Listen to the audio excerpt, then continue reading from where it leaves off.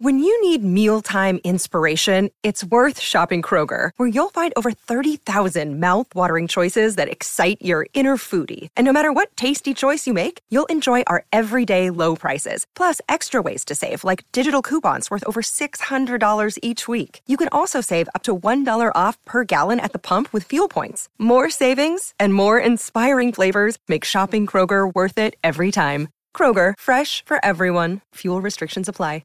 Turn up the radio and sing along. It's time for another great song. This is the Great Song Podcast. Season's greetings and welcome once again to Season 3 of the Great Song Podcast. I'm Rob Alley. I am JP Mosier. And as always, we're here celebrating the greatest songs in modern music history. We're going to tell you what makes them great, why we think they're awesome, and why you should too. JP, how you doing today, man? I'm doing fantastic.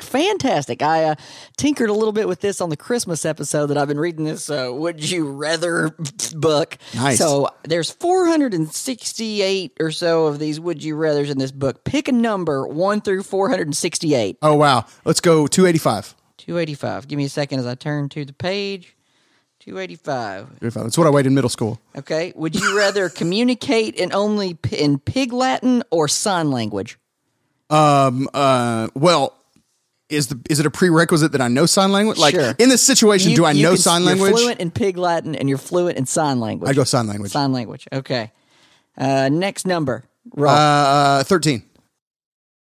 Get stuck in a flatulence-filled elevator or in a kiddie pool filled with urine. Oh, man. man. I'm going to go fart elevator. Yeah, I'm going. There's no way I'd swim in piss. I'm sorry, in urine. Pardon my PG-13 there. We're a family-friendly podcast. Okay, next number. Oh, wow. Last okay. one. Number 3, the grand finale. All right, let's go with, there's how many, 400 and something? 468. Let's go with 407. Let's jump to the back. 407. Turn your hymnals. That's kind of a boring one. Go to summer school or traffic school? Traffic school. Traffic school, Oh, my too. gosh. Yeah, summer school's too long. Oh, my gosh, yeah. Yeah, traffic school's like a so day? Kind of a downer to go out on that, I guess. All right. Anyway. I went to traffic school once, and the guy, I don't know if the guy was just over it or what, but he basically spent the whole time telling us how to like beat the system and not get tickets. Trick. Yeah. He's like, he didn't talk so much about driving safely. Yeah. And, I mean, he did, but he also spent about half the time being like, no, I got to tell you, if you're only going about 4 miles over, they're not going to mess with you. That kind of stuff. You know what I mean? Like, he's like, if you see a speed limit sign that doesn't end in a 5 or a 0, that's a speed trap. You got to watch yourself. Like, It's amazing. so he's like, I'm officer whatever from the police, and here's how to beat us. Here's a video on people dying in a car, Yeah. and here's how to beat the cops. Yeah, That's exactly. awesome. Now let's all go fart in an elevator. Well, I'll tell you what, everything I do, Got to be funky? no, Oh. I do it for who? I don't know, for you. What? Yeah, I know. Right? Oh my Here gosh! we go. All this time, I didn't even We are know. covering Bryan Adams somehow from Would You Rather to bad cop stories to fart elevators. Sir. Yes. Speaking of flatulence-filled elevators, Here's the Bryan Adams part. Robin Hood, Prince of Thieves. That's right. Great. It's a long movie. It's It pretty, is. I honestly, I haven't seen it since I was a kid. I saw it a long time ago. It's got Kevin Costner in it for those of you guys. And Mary Elizabeth Mastrantonio. Wow. One of my favorite actress names. That's a great It just keeps going. and Morgan Freeman. Yeah.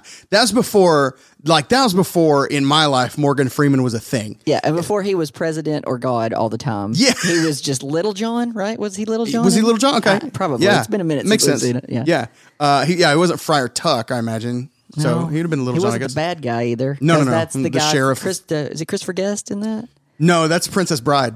Oh, that's right. That's right. No. No, it's the guy that plays Dumbledore. Yeah, plays Snape. Yeah. Snape. It's in, whose name I now can't.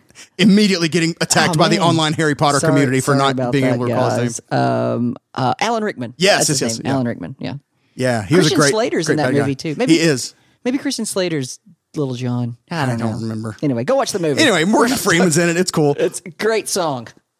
Great song. Yeah, Yes. Anyway, I was about to get into another side story, but we were being About like Robin Hood. 3 stories off of the main already. So no, let's Get back on track. We're talking about great songs, and this is one. That's right. Here it is. Everything I do it for you by Bryan Adams.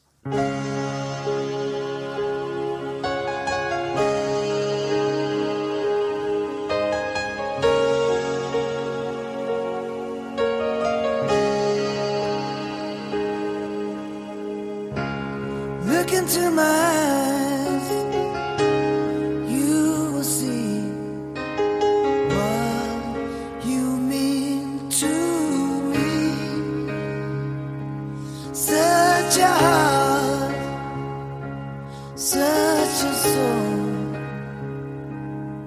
And when you find me there, you'll search no more. Don't tell me it's not worth trying for. You can't tell me it's not worth dying for. You know it's true. Everything I do it for you. Should we let it kick in? Oh, yes. Bring it in, bass. Look into your eyes. Yeah. All the feels. Just give me all the feels. Good stuff. All of them. That's awesome. Everything I do it for you. Written by Bryan Adams, Michael Kamen, and Robert John Mutt Lang. From two simultaneous albums, 1991's Waking Up the Neighbors and the Robin Hood Prince of Thieves soundtrack. It hit number one in 16 countries. It's amazing. And spent 16 consecutive weeks at number one in the UK, the longest unbroken run in UK chart history.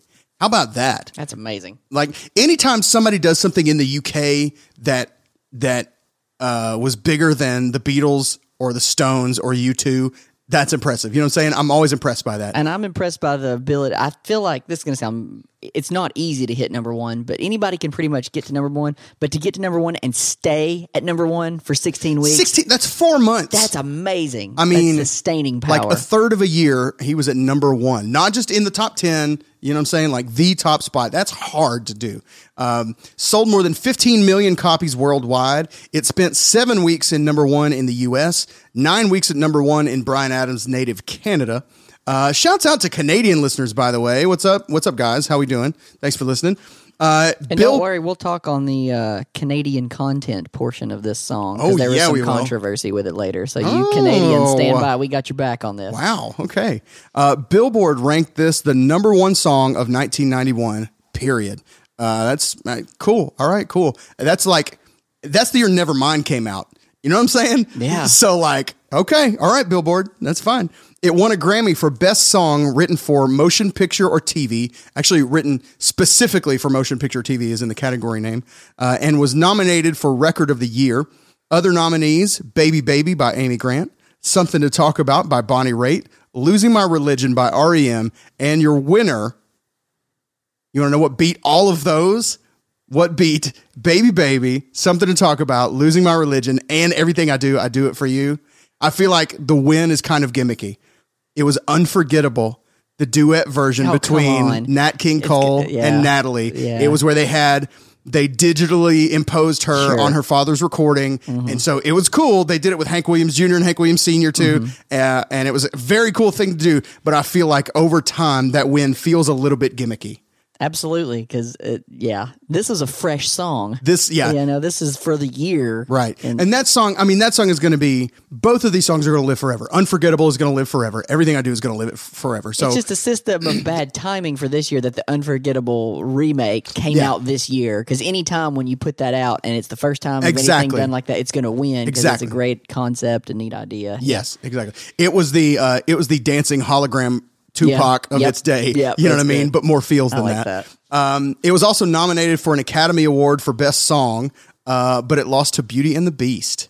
Another bad take, I think. You know how I know? Because you're not hearing Beauty and the Beast on the radio. That's, you know what I'm saying? Much. Yeah, not like this. This is good. In the moment, it was Peabo Bryson and Celine Dion, and they delivered powerhouse performances. But long term, in the light of history, I think this probably should have won. But whatever. I mean, Beauty and the Beast was a landmark of its own, so whatevs.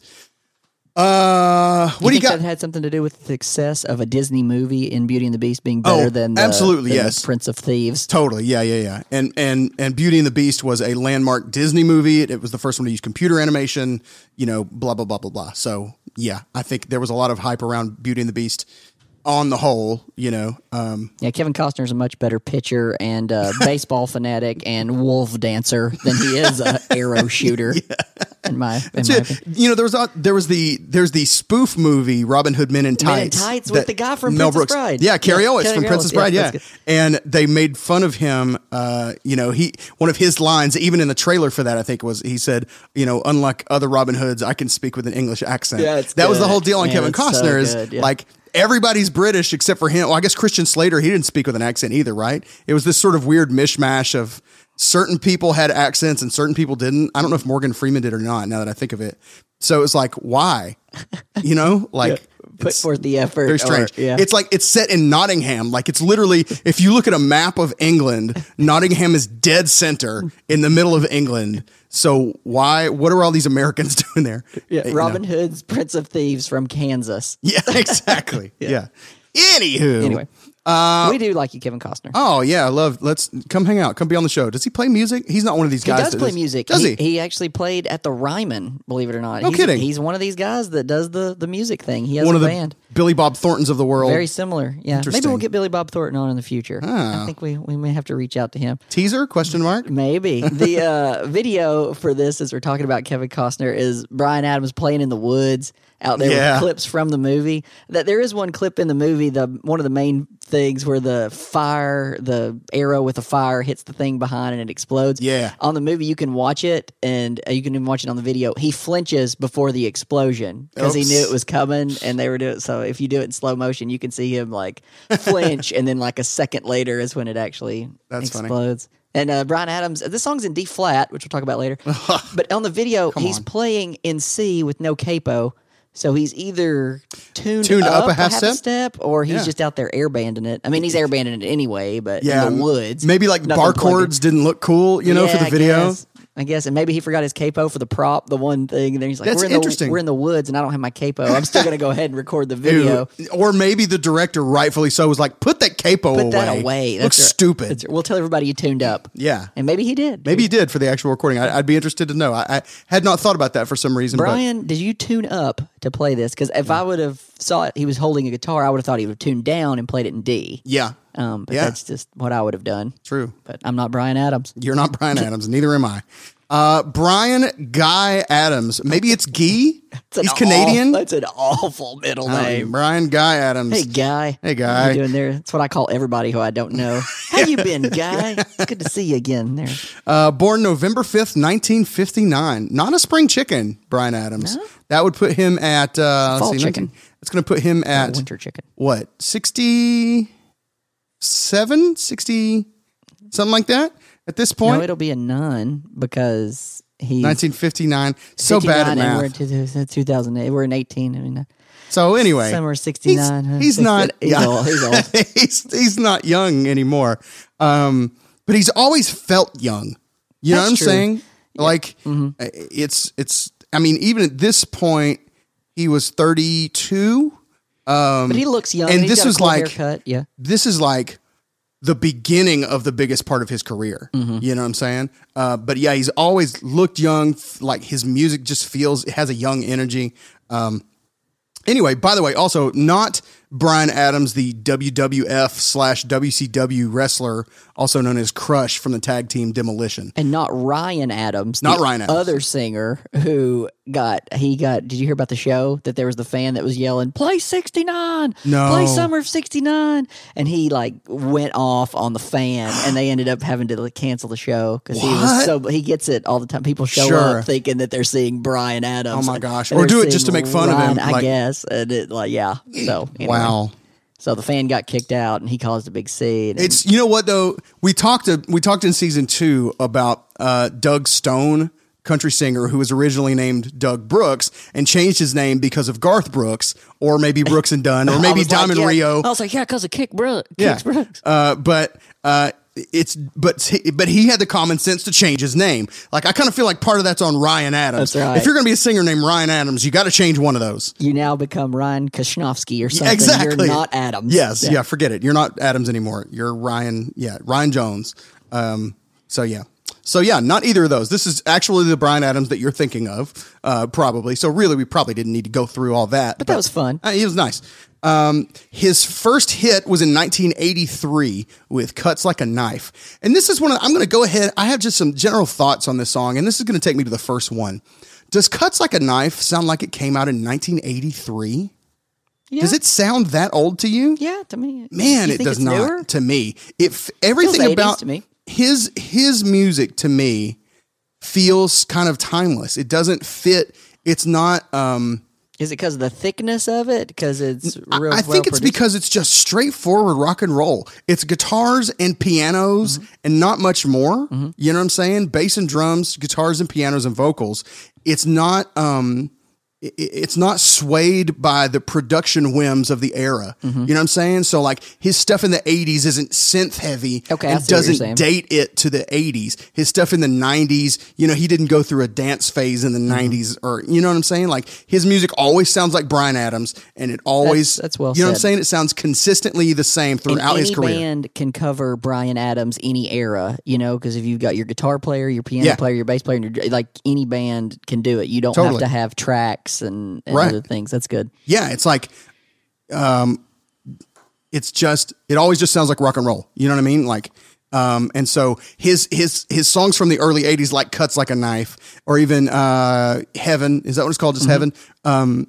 They sound just about as fresh as his stuff from the late 90s. It's you know what I'm saying, the toms might have a little more reverb, or just some little things like that, but they don't sound like new wave. Which I think is to his credit. He just writes great songs, delivers a powerhouse vocal every single time, and it always just sounds the same. It's kind of neat, too, that he knows which songs work for him, because, and we can probably talk it later on Meet the Band with him and Jim Vallance. They were writers, for other people. They wrote for Aerosmith and Bachman Turner Overdrive and that kind of stuff. So they're able to go a little outside of the Bryan Adams sphere. True, yeah. But for the stuff he writes for himself, it sounds Bryan Adams. Yeah, it's true. And that is a thing for songwriters. It's good to know what song is yours and what is for somebody else. You know what I mean? That's to good. Be able to differentiate so that you don't end up with an album that is like 8 different styles and wildly different. It consistently sounds like and what sounds like, whoever you're trying to write for. That's a good point. His first hit was in 1983 with Cuts Like a Knife. He has won 20 Juno Awards as Canadian. I say Canadian Grammys because we're American. In Canada, they probably say, the Grammys are like the Juno Awards, the American Juno Awards. 56 nominations, by the way, 15 Grammy nominations, and countless other awards. He's been awarded the Order of Canada and the Order of British Columbia. His first top 100 hit in the United States was with a band called Sweeney Todd and the song Roxy Roller. Did you listen to this? I didn't know. I know he was in that band, but I didn't know they had a hit. Yeah, and okay, so you can listen to it on Apple Music. It hit the top 100. This is Roxy Roller by Sweeney Todd, featuring Bryan Adams on vocals.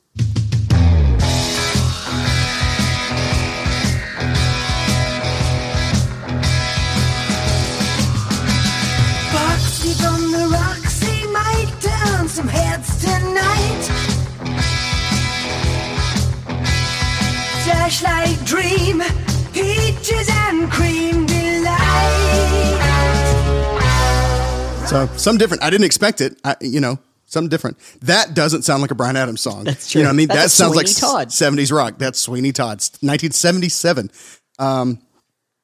Though this song isn't co-written by Jim Vallance, many of his top songs were. They met in 1978 and are still writing songs together to this day. So this one written by Michael Kamen, who was the composer for Robin Hood, Prince of Thieves, the movie, and Mutt Lange, who is a writer, producer. We'll talk about him a little bit more in a second. Do you have anything else on Bryan, the writer? I've got just some Bryan Adams facts. You want me to save that for Meet the Band? Or you want me Sure, to go ahead? yeah. Save it for Meet the Band. We'll go ahead and talk about the writers. Michael Kamen, just a little bit about him. He won the Grammy for Best Pop Instrumental Performance for the Robin Hood, Prince of Thieves soundtrack. He beat the John Williams Star Wars trilogy. Wow, all the trilogy. The trilogy. That's amazing. Like in 1991 or 1992 maybe was when the actual award went out to him. They said, this this is better than the whole Star Wars trilogy. That's amazing. I feel like award shows are often victim to a little bit of recency bias. I think recency bias. Yeah. So like, that's funny that you mentioned that, because when we're recording this, we're going to release it in season 3, but we're recording it in the end of 2018. Last night was arguably the greatest Monday Night Football game in the history of Monday Night Football. The Rams played the Chiefs. It was 51-57. So it's the only time a team that scored over 50 points has lost, and everybody's saying it's the greatest game ever. I saw that on Twitter this morning. Yep. I didn't know anything about the game. I assumed they must be joking. No, I assumed it must have been terrible. 51-57. Jeez. Or 51-54, because they had a chance to tie it with a field goal. It was crazy. The most it's like in the top 5 most points scored ever. Only time anybody over 50 scored. But they're saying, everybody's saying it's the greatest game because it's so recent. Right. Like, if you were to go back and look, surely there's been another regular season game that's better. Yeah. But anyway. But yeah, recency bias. That's what I blame for. I mean, congratulations. You know what I'm saying? But at the same time, come on. Yeah. The Star Wars trilogy. Yeah, but Michael Kamen, he did some stuff. I did a little bit on him. He also did the score for X-Files, and he did some stuff with the Eurythmics, Pink Floyd, and Clapton. But other thing I thought he needed is he did the score for the Three Musketeers. Oh. Which the reason that's neat is that's the soundtrack that has All for Love. All for Love, which is another Bryan Adams. Yes. Bryan Adams, Rod Stewart, and Sting. My goodness. The production on that song, everything about that song is amazing. He also did the soundtrack to Don Juan DeMarco, where Bryan Adams had the lead single to Really Love a Woman. Okay. So like they must have developed kind of a partnership. Yeah. Which is very cool. Mike and Bryan hanging out. Michael Kamen was also involved in the soundtrack to the first X-Men movie, and he was credited in the X-Men soundtrack as Michael Kamen, like X-Men. Oh, X-Men, K-Men was his credit on the soundtrack. I thought that was cool. Let's talk a little bit about Mutt Lange. You may know the name if you're familiar with at all with music producers and writers. Especially in like rock and country, you may know the name Robert Mutt Lange. Robert John Mutt Lange. Robert John, quote unquote, Mutt Lange. That'd be awesome if it was actually Robert, quote unquote, John Mutt Lange. Yeah, like his real name was Mutt. Real name is Mutt, but we call him John. Yeah, he was just so ugly when he was born. You know, we just named him Mutt. So this is just a little bit, I was doing some research, but I got stuck on the first paragraph of his bio. Okay. And I did not get any further than this because of the rabbit hole it took me down. I'm going to start kind of the middle of the first paragraph of his bio.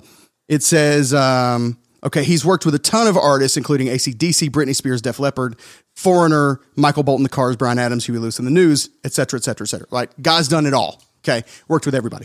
But what he's most famous for, probably, or at least gotten the most notoriety for. He also wrote and produced songs with his then wife, Canadian singer Shania Twain.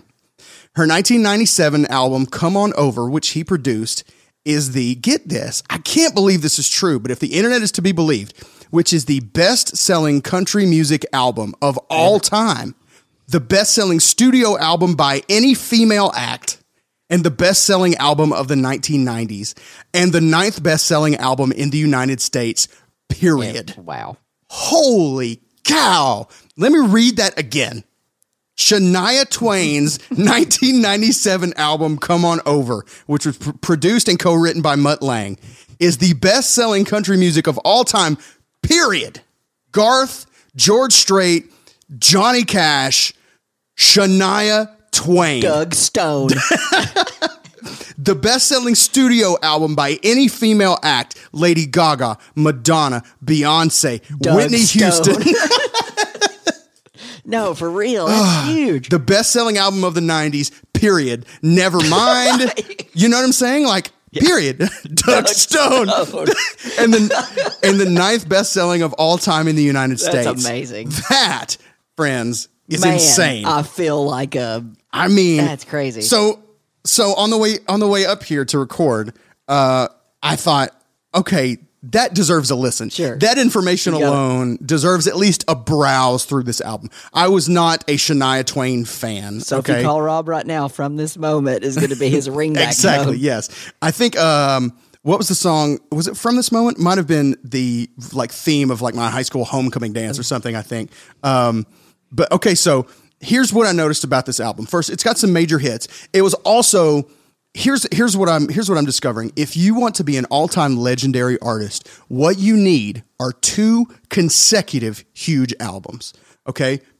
One that is the album that blows you up, right? And is the album that puts you on the charts. That puts you on, exactly, and that makes you a big artist. And then the follow-up has to blow it out of the water. Massive, right? And if it's actually good enough to sell some albums, then you're a legend. You go bad Thriller bad. Exactly, yes. So, thriller bad, and you're done. And you're set. Right? Anything else you do. We set the bar kind of high on that. Yeah. You're going to go, but that's the concept. Yes, yeah. If all you got to do. Just make Thriller and Bad, and you're set. That's right. All you got to do is make the number 1 or 2 selling album of all time, and then follow it up with Bad. Yeah. So she's got Man, I Feel Like a Woman. She had Come On Over, which apparently was big, but I didn't know. And she had You're Still the One. That Don't Impress Me Much. Okay. And so those were all big songs for her, right? But here's what I really noticed about this album is the number of exclamation points in song titles. Okay. Okay. There are, 16 tracks on that album. And there are 1, 2, 3, 4, 5, 6. Oh my goodness. 6 exclamation points. What would Man, I Feel Like a Woman. Man, exclamation point. I Feel Like a Woman, exclamation point. That Don't Impress Me Much. Does that one have Nope. If You Want to Touch Her, Ask, exclamation point. Rock This Country, exclamation point. Whatever You Do, exclamation point. Don't, exclamation point. And that's the other thing I noticed about it was that they like writing a lot of those, Man, I Feel Like a Woman, whatever you do, don't, that kind of stuff. Point, like those, counterpoint. Yes, exactly. Anyway, but that album is the top selling female album. Everything I do it for you, not me. Exactly. Yes. Everything I don't do, I don't not do it for you. Is that right? Anyway. So that's a little bit about Mutt Lange. I literally did not get past that to learn more about him because I was so dumbfounded by that half paragraph. By any fact about Shania Twain. Yeah. That kind of took us down that. It did impress me much. It did. It really did. Congrats to Mutt. Congrats to Shania. Enjoy your pile of money that you sleep on every night. Goodness gracious. Jeez Louise. That's a good segue. Let's meet the band. Let's do it. Hey, let's meet the band. It's time to meet the band. Hey, mama, let's meet the band. Let's all meet the band. Hey! We're going to meet the band of Doug Stone and then, just kidding. We're going to meet the Bryan Adams band from Everything I Do, and notably some on the Waking Up the Neighbors album too. But Bryan Adams, lead vocals, guitar, piano. He does some harmonica and hand claps and foot stomping on the album, so we'll give him some credit there. His first record contract was for $1. Whoa. He wrote big money. This hit, which is probably his biggest hit, in 45 minutes. And we'll talk more about, obviously, the songs as we go along. Was great friends with Amy Winehouse, and he is apparently a pretty aspiring photographer. He took her album cover picture for Lioness, which is her most popular one. He took that photo. Bryan Adams took that picture. Wow. He also took a picture of Queen Elizabeth that became a stamp. Huh. That's like photography at its finest. And as a result of that, he was put on a stamp because he took the picture of Queen Elizabeth that became the stamp. Jeez. So good job on that. Top Gun wanted the song "Only the Strong Survive" for their big moment on there, but he is so against war that he wouldn't let any of his songs be used in Top Gun. I feel like that's very Canadian of him. It is very Canadian. Which Man, so they went with Danger Zone. Wow, because he wouldn't let them use their song. Crazy. What did it stand for something? Kenny Loggins, huge fan of Bryan Adams. Good job, Kenny Loggins. Him and Michael J. Fox went to high school together. Really? That's pretty neat, right? Wow. Good job, Michael J. And then, that's enough on Bryan Adams for now. We can hit some more on him. On lead guitar and backing vocals, Keith Scott. He was with Bryan. He's still with him today, but he's been with Bryan Adams since '76. It's a pretty good long time to stay with somebody as Bryan Adams' guitar player. Yeah, that's before his first contract. His first contract was in 1978. So he's been with him since '76. So before then, friends, man. Played a 1960 Strat most of his career until this song, "Everything I Do, I Do It For You," because he had he played an orange Gretsch, which is in the video. It's awesome looking guitar. And as a thank you from Gretsch, he's got his own Nashville Keith Scott Gold Top signature series as a thank you from Gretsch for making their guitar line bigger because of this song where he plays that guitar. Man. So that's pretty neat when Gretsch gives you a thank you. So here you go. Here's the thanks. So we'll make your own line. That's cool. Pretty neat. Good job, Keith Scott. On drums, Mickey Curry. He played on Hall & Oates' Private Eyes album. Only uses Yamaha drums. He's married to his high school sweetheart, Susan, and together they live in Connecticut, where they were both born and raised and maintain, in his own words, a ridiculously low-key, non-rock and roll lifestyle that involves a lot of baseball games and riding my lawn tractor. That sounds nice. There you go. I know. I guess you make a couple big hit albums, and then you just go watch baseball and Heck yeah. ride around on your big green tractor. That's awesome. On piano, Bill Payne. He co-founded the band Little Feat. Okay. The Dixie Chicken's probably their biggest hit. And as good a compliment as you can get, Elton John says he's probably the greatest blues keys player ever. So for Elton John to say that about you, then you're good. Also played with Bonnie Raitt and the Doobie Brothers. On bass guitar, Larry Klein. He's mainly a jazz bass guy, but also played with Peter Gabriel, Bob Dylan, and Don Henley. And most notably, he married Joni Mitchell. So he's Joni Mitchell's husband. Cool. I don't know if he still is, but at one time was. So that's the definite band that played on this track. Other mentions that are on the album, but not necessarily on this track that don't get the credit. Dave Taylor played bass on the rest of the album, just not on this. And Tommy Mandel played keyboards on the rest of the album, but not this song. Played with Cyndi Lauper, Clash, Dire Straits, and B-52s. And we talked a little bit about Jim Valance. He's not on this track, but you can't do a Bryan Adams episode without mentioning him because they were such a great duo together. Neat story how they connected. Adams was with that Sweeney Todd band and wanted to go solo, but he was very inexperienced, so him and Jim Valance formed this songwriting duo where they met at a record store. Both knew of each other, but had never really met, just kind of knew of each other, and they began writing for, like we said, Bachman Turner Overdrive and Aerosmith and about everybody. They did a lot of stuff with other people. So that's the Meet the Band section on this wonderful track. We met that band. We did meet that track. Great guitar solo by such a singable guitar solo. That's one of my favorite things about this is that it's so minimal. You know what I'm saying? There's not a lot of notes. Let's play a little bit of that section. Anybody could write this solo. Yeah. But the way the sustain of the note. Anyway, just listen. Yeah, this is good. Let's take a listen. This is the. This is Keith Scott. This is after the bridge. I'm going to come back and talk about the bridge a little bit, but this is after the bridge. Here we go.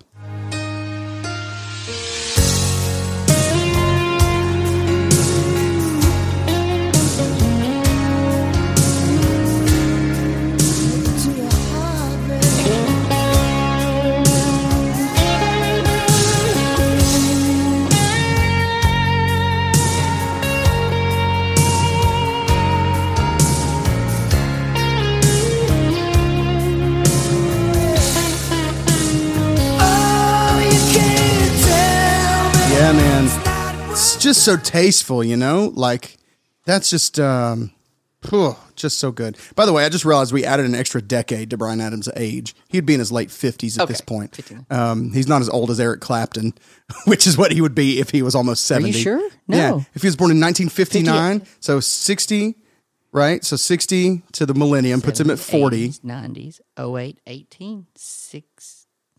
Yeah, okay. See what I'm saying? Okay, so that's how bad we are at math. We love is that math. Even after figuring out, we still had to make sure.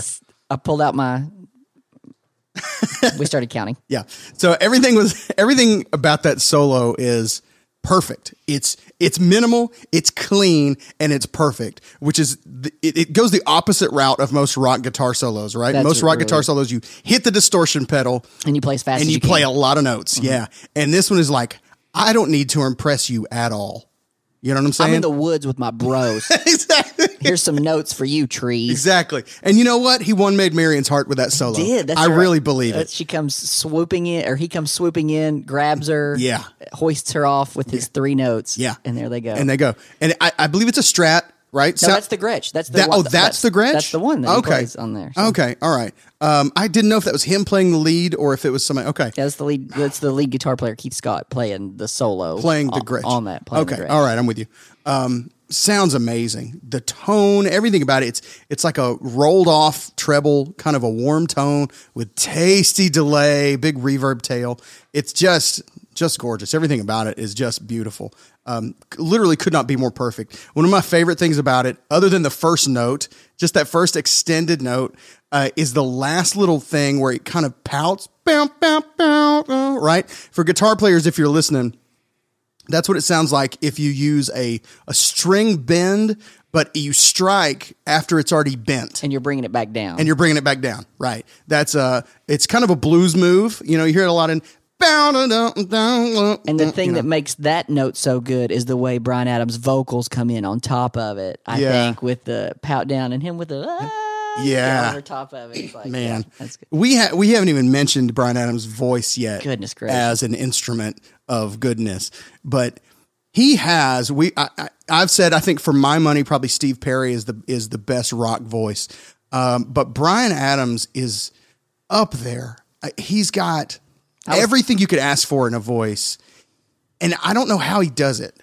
Like he's been doing it since the '60s, and his voice should have been shredded at 35. And he pushes the boundaries of his upper register on the regular. A lot. And I told Rob I saw him live at the Bijou in Knoxville, and he's probably the best live vocalist I've ever seen, or at least up there. And it's just strength. It's him. I saw him with a guitar and a piano player, just the two of them. And it's just powerhouse all the way through. Man, it sounds like his voice is poked full of holes, like by cigarettes. You know what I'm saying? Like it's just so gruff and yet so tender.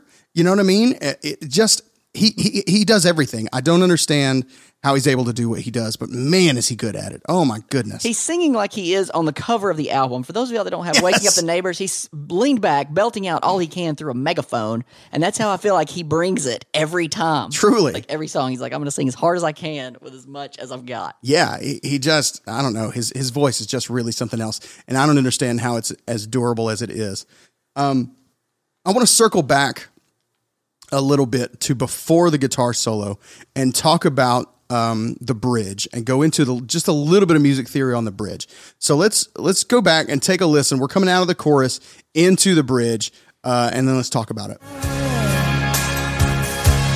There's no love like your love, and no other could give more love. There's no way unless you're there all the time, all the way, yeah.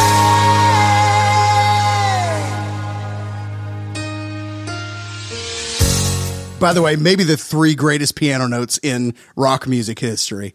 It's so good. Boom, boom, boom. And the way it sets off the rest of that next section. Anyway, okay, so we are in the key of D flat, if I can break out my trusty piano. Okay. Everything I do. Whoops. Nope. Ooh, that's what I get for trying to play left-handed. I do it for you. Okay. Now, so that is the root. Okay, that's a D flat chord.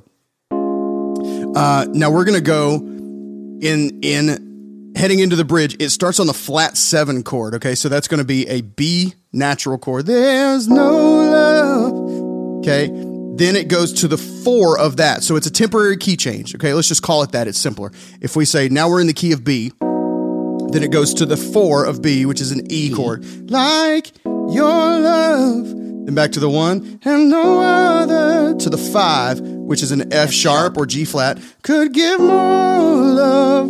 Then we're going back to D flat. There's nowhere. Okay, so we've gone from the 5 of the previous chord of the previous key becomes the 4 of the new key, right? So we're going there's nowhere, then to the 5 of the new key, A flat, unless you're there. Then we're going another key change up chord. A whole step to E flat all the time. We did the same move. The 5 of the last key becomes the 4 of the new key.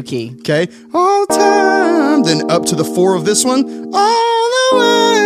Yeah. Mad which props is to Rob for hitting that note there Right, on the yeah. tutorial section. What's up, ladies? Then that is the 5 of the original key, so that by the time we get to the instrumental interlude, we're back in the original key of D flat.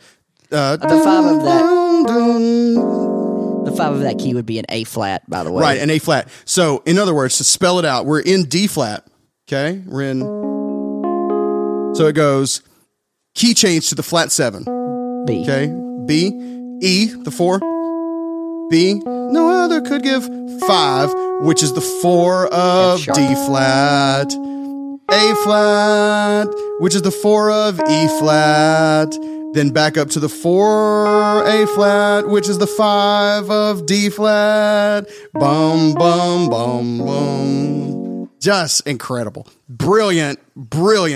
Like we're going to do an 8-bar bridge that's in 3 different keys that are all a full step apart. Weird. We're just going to run a big circle around and end back up at the place we started. Yeah, right? Yeah, it's like so cool. I just love it. And then the way it sets up the interlude, the guitar, just beautifully done, lads. Well done. Well done, everybody. You got any other notes on the song, on Robin Hood, Prince of Thieves? I got one little note that I talked about. This album, and namely this song is what made this album so popular, but it's noted for creating the controversy. We touched on it a little earlier on the system of Canadian content. Now, in order, when this album came out, Waking Up the Neighbors came out in 91.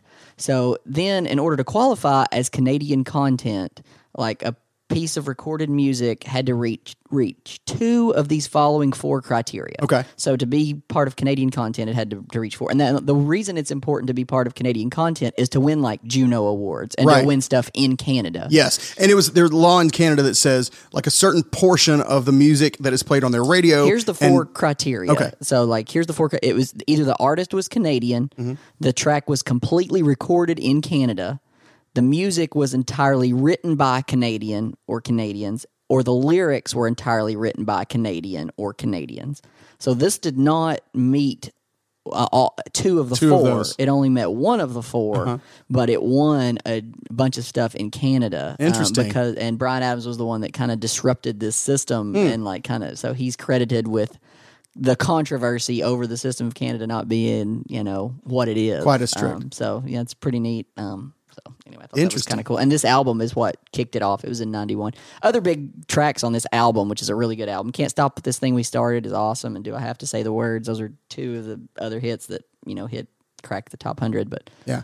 So good job for Bryan Adams pushing the envelope there on that and fighting for it. I thought it was interesting on this album that it's track 12. Yeah.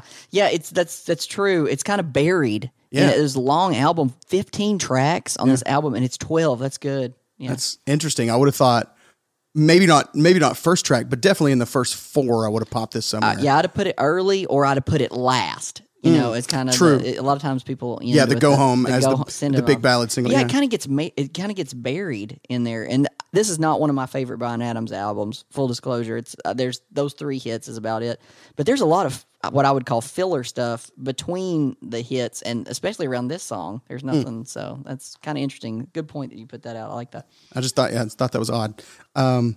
But man, Bryan Adams, I'm telling you, he's got tons of good rock hits. Like he's a rock and roll hit maker. We talked about him last season. He co-wrote the Joe Cocker song that we did toward the end of season 2, When the Night Comes. Even stuff that is not his is great for some other people. I love it when people are able to, when people have their fingerprints not just on their own stuff, but it's like, oh really, they worked on that, you know what I mean, she did whatever. That's I just love that. It's so cool. Much respect. Yeah, and I mean, we even toyed with doing Summer of '69 last year. Yeah. We talked about it and told y'all we were going to. So forgive us. This is our makeup for that. That's right. But we've each had. It was so funny that Rob's like, "I'd like to do this," and I was like, "Yes," because I mean, every time I walked into a restaurant the other day and it came on, we were talking about it. And it's like It's powerful. Yeah, instant feels. Instant feels. That's good. So instant feels. He's got a ton of this all the way through. Speaking of instant feels, I've got one more thing that I want to talk about, and then I'm roll it. I'm out. tapped. I've got 2 crappy covers that don't really even merit mentioning. Okay, Brandy's is okay. Brandy's is okay. It's okay. Yeah, it's not awful, but when you've heard the original, it's tough for me to get behind Brandy's version. Yes, and Fatima Mansions has an awful one. But go ahead. Well, I thought Brandy's was cool. David Foster produced it, and it's softer overall. It's kind of in the R&B vibe. You know, it's Brandy, but she does a good job. There's kind of some weird sounds out of nowhere on the second verse. Yeah. Anyway, give Oh, you know what though? I did make a note to listen to this because of the way that she delivers the hook at the end of the second chorus. I just want to hear if you heard what I heard, and see what you think about it. So here's just a little bit of Brandy's version of Everything I Do. You know it's true. Everything I do it for you.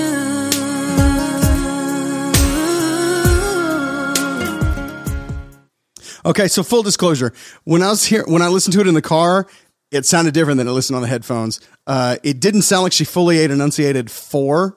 And it really just sounded like she dropped an F-bomb. When I was listening to my car, I burst out laughing because it sounded like I do it F you. And so it was funny. Didn't sound the same when we're listening on headphones. Maybe wherever you're listening through it, I don't know. But it doesn't actually sound that way in real life. Turns out that was just me having to see. I did like the acoustic guitar part in the back. I hated the acoustic guitar part. I didn't mind it. I like the weird, nonsensical, funky guitars. Okay. Like I don't mind the acoustic. Didn't make any sense, but anyway. Okay, but the one other thing that I wanted to talk about in this, and you don't often always hear this on the radio when they play Everything I Do It For You, but there is an extended jam section at the end of this song that is, on the original yes. Version, yes. That like once the song is over, that makes the song 6 minutes and 34 seconds. Yeah. So he brings it to a close. Everything I do, I do it for boom. And there's the end of the song, right? Most of the time when you hear it on the radio, that's where it ends. But if you listen to a good radio station, really cool minor 4 chord at the end too. Yeah. I'll die for you. Yeah. That's solid. So it comes to a close, but if you listen to a good radio station that really cares about music, they're going to play you this whole thing. And let me just tell you, it comes in with that piano riff. That introduces the interlude. Yeah. And it starts and that becomes actually a rhythmic motif for the whole band. Other than that, it's just a jam. It's just playing. And I'm telling you what, man, it's darn near church. You know what I'm saying? That's ultra time. It's like we're going to go. This is exiting. Yes. Let's go out on this. Yeah, that's okay. Good. We'll send everybody out on this. Thank you so much for listening to the Great Song Podcast. Listen, we got something new for you for season 3. We're branching out, trying some different things. So it's time. Listen, it's beyond time. You've asked for it. You wrote us handwritten letters with red wax seals that said, "We want the merch." People banging their fists on tables. People painting their chest with the logo. Yeah. And we're like, no more doing that. Disrupting sporting events on camera with the big, great GSP song. and all this stuff. Banging their fists on tables. Where's the merch? So we got it. We got the merch, okay? Go to greatsongpodcast.com and you could get your own Great Song Podcast merch. We got t-shirts. We got hoodies. Listen, it's hoodie season as we record this. It's cold outside. We got all the good stuff. We got some funny shirts. I think my personal favorite is the Jerry Rafferty shirt. Jerry Rafferty's become a recurring joke because I mistook a Jerry Rafferty song for a Journey song. And so we've got a great shirt it's Jerry Rafferty, big name Jerry Rafferty with a picture of Neil Sean from Journey. That might be my favorite. I don't know. We've got some good stuff though. We got, and we'll hopefully be bringing more. It's mostly, just quotes and running jokes from the show. So if you want to support the show, that's it. They're just people who want a way that they can support the show. Podcasts are free. We pay to make this. We pay to bring this to you, and we're perfectly fine to do that. But if you want a way to give back, then you can go to greatsongpodcast.com, click on the merch tab and get yourself some merch, and that'll send us a little bit back. Send us a picture of yourself wearing. Oh, we would love nothing more. Someplace doing something rock and roll. Absolutely, wear it. Tag us online, and we'll get a DM to you. We'll call you on the phone and just say thanks and shoot the breeze for a little bit. Find out what your favorite song is. So yeah, thanks so much for listening. Thanks for bringing us to season 3. We love you guys so much. All across the world, folks are listening to the show, and we can't say thank you enough. So we're gonna take you out, jam out with Bryan and the gang. A little church. Just lift your hands wherever you are, unless you're driving. I see you back there. I see that hand. Yeah. So until next time, I'm Rob. I'm JP. Go listen to some music.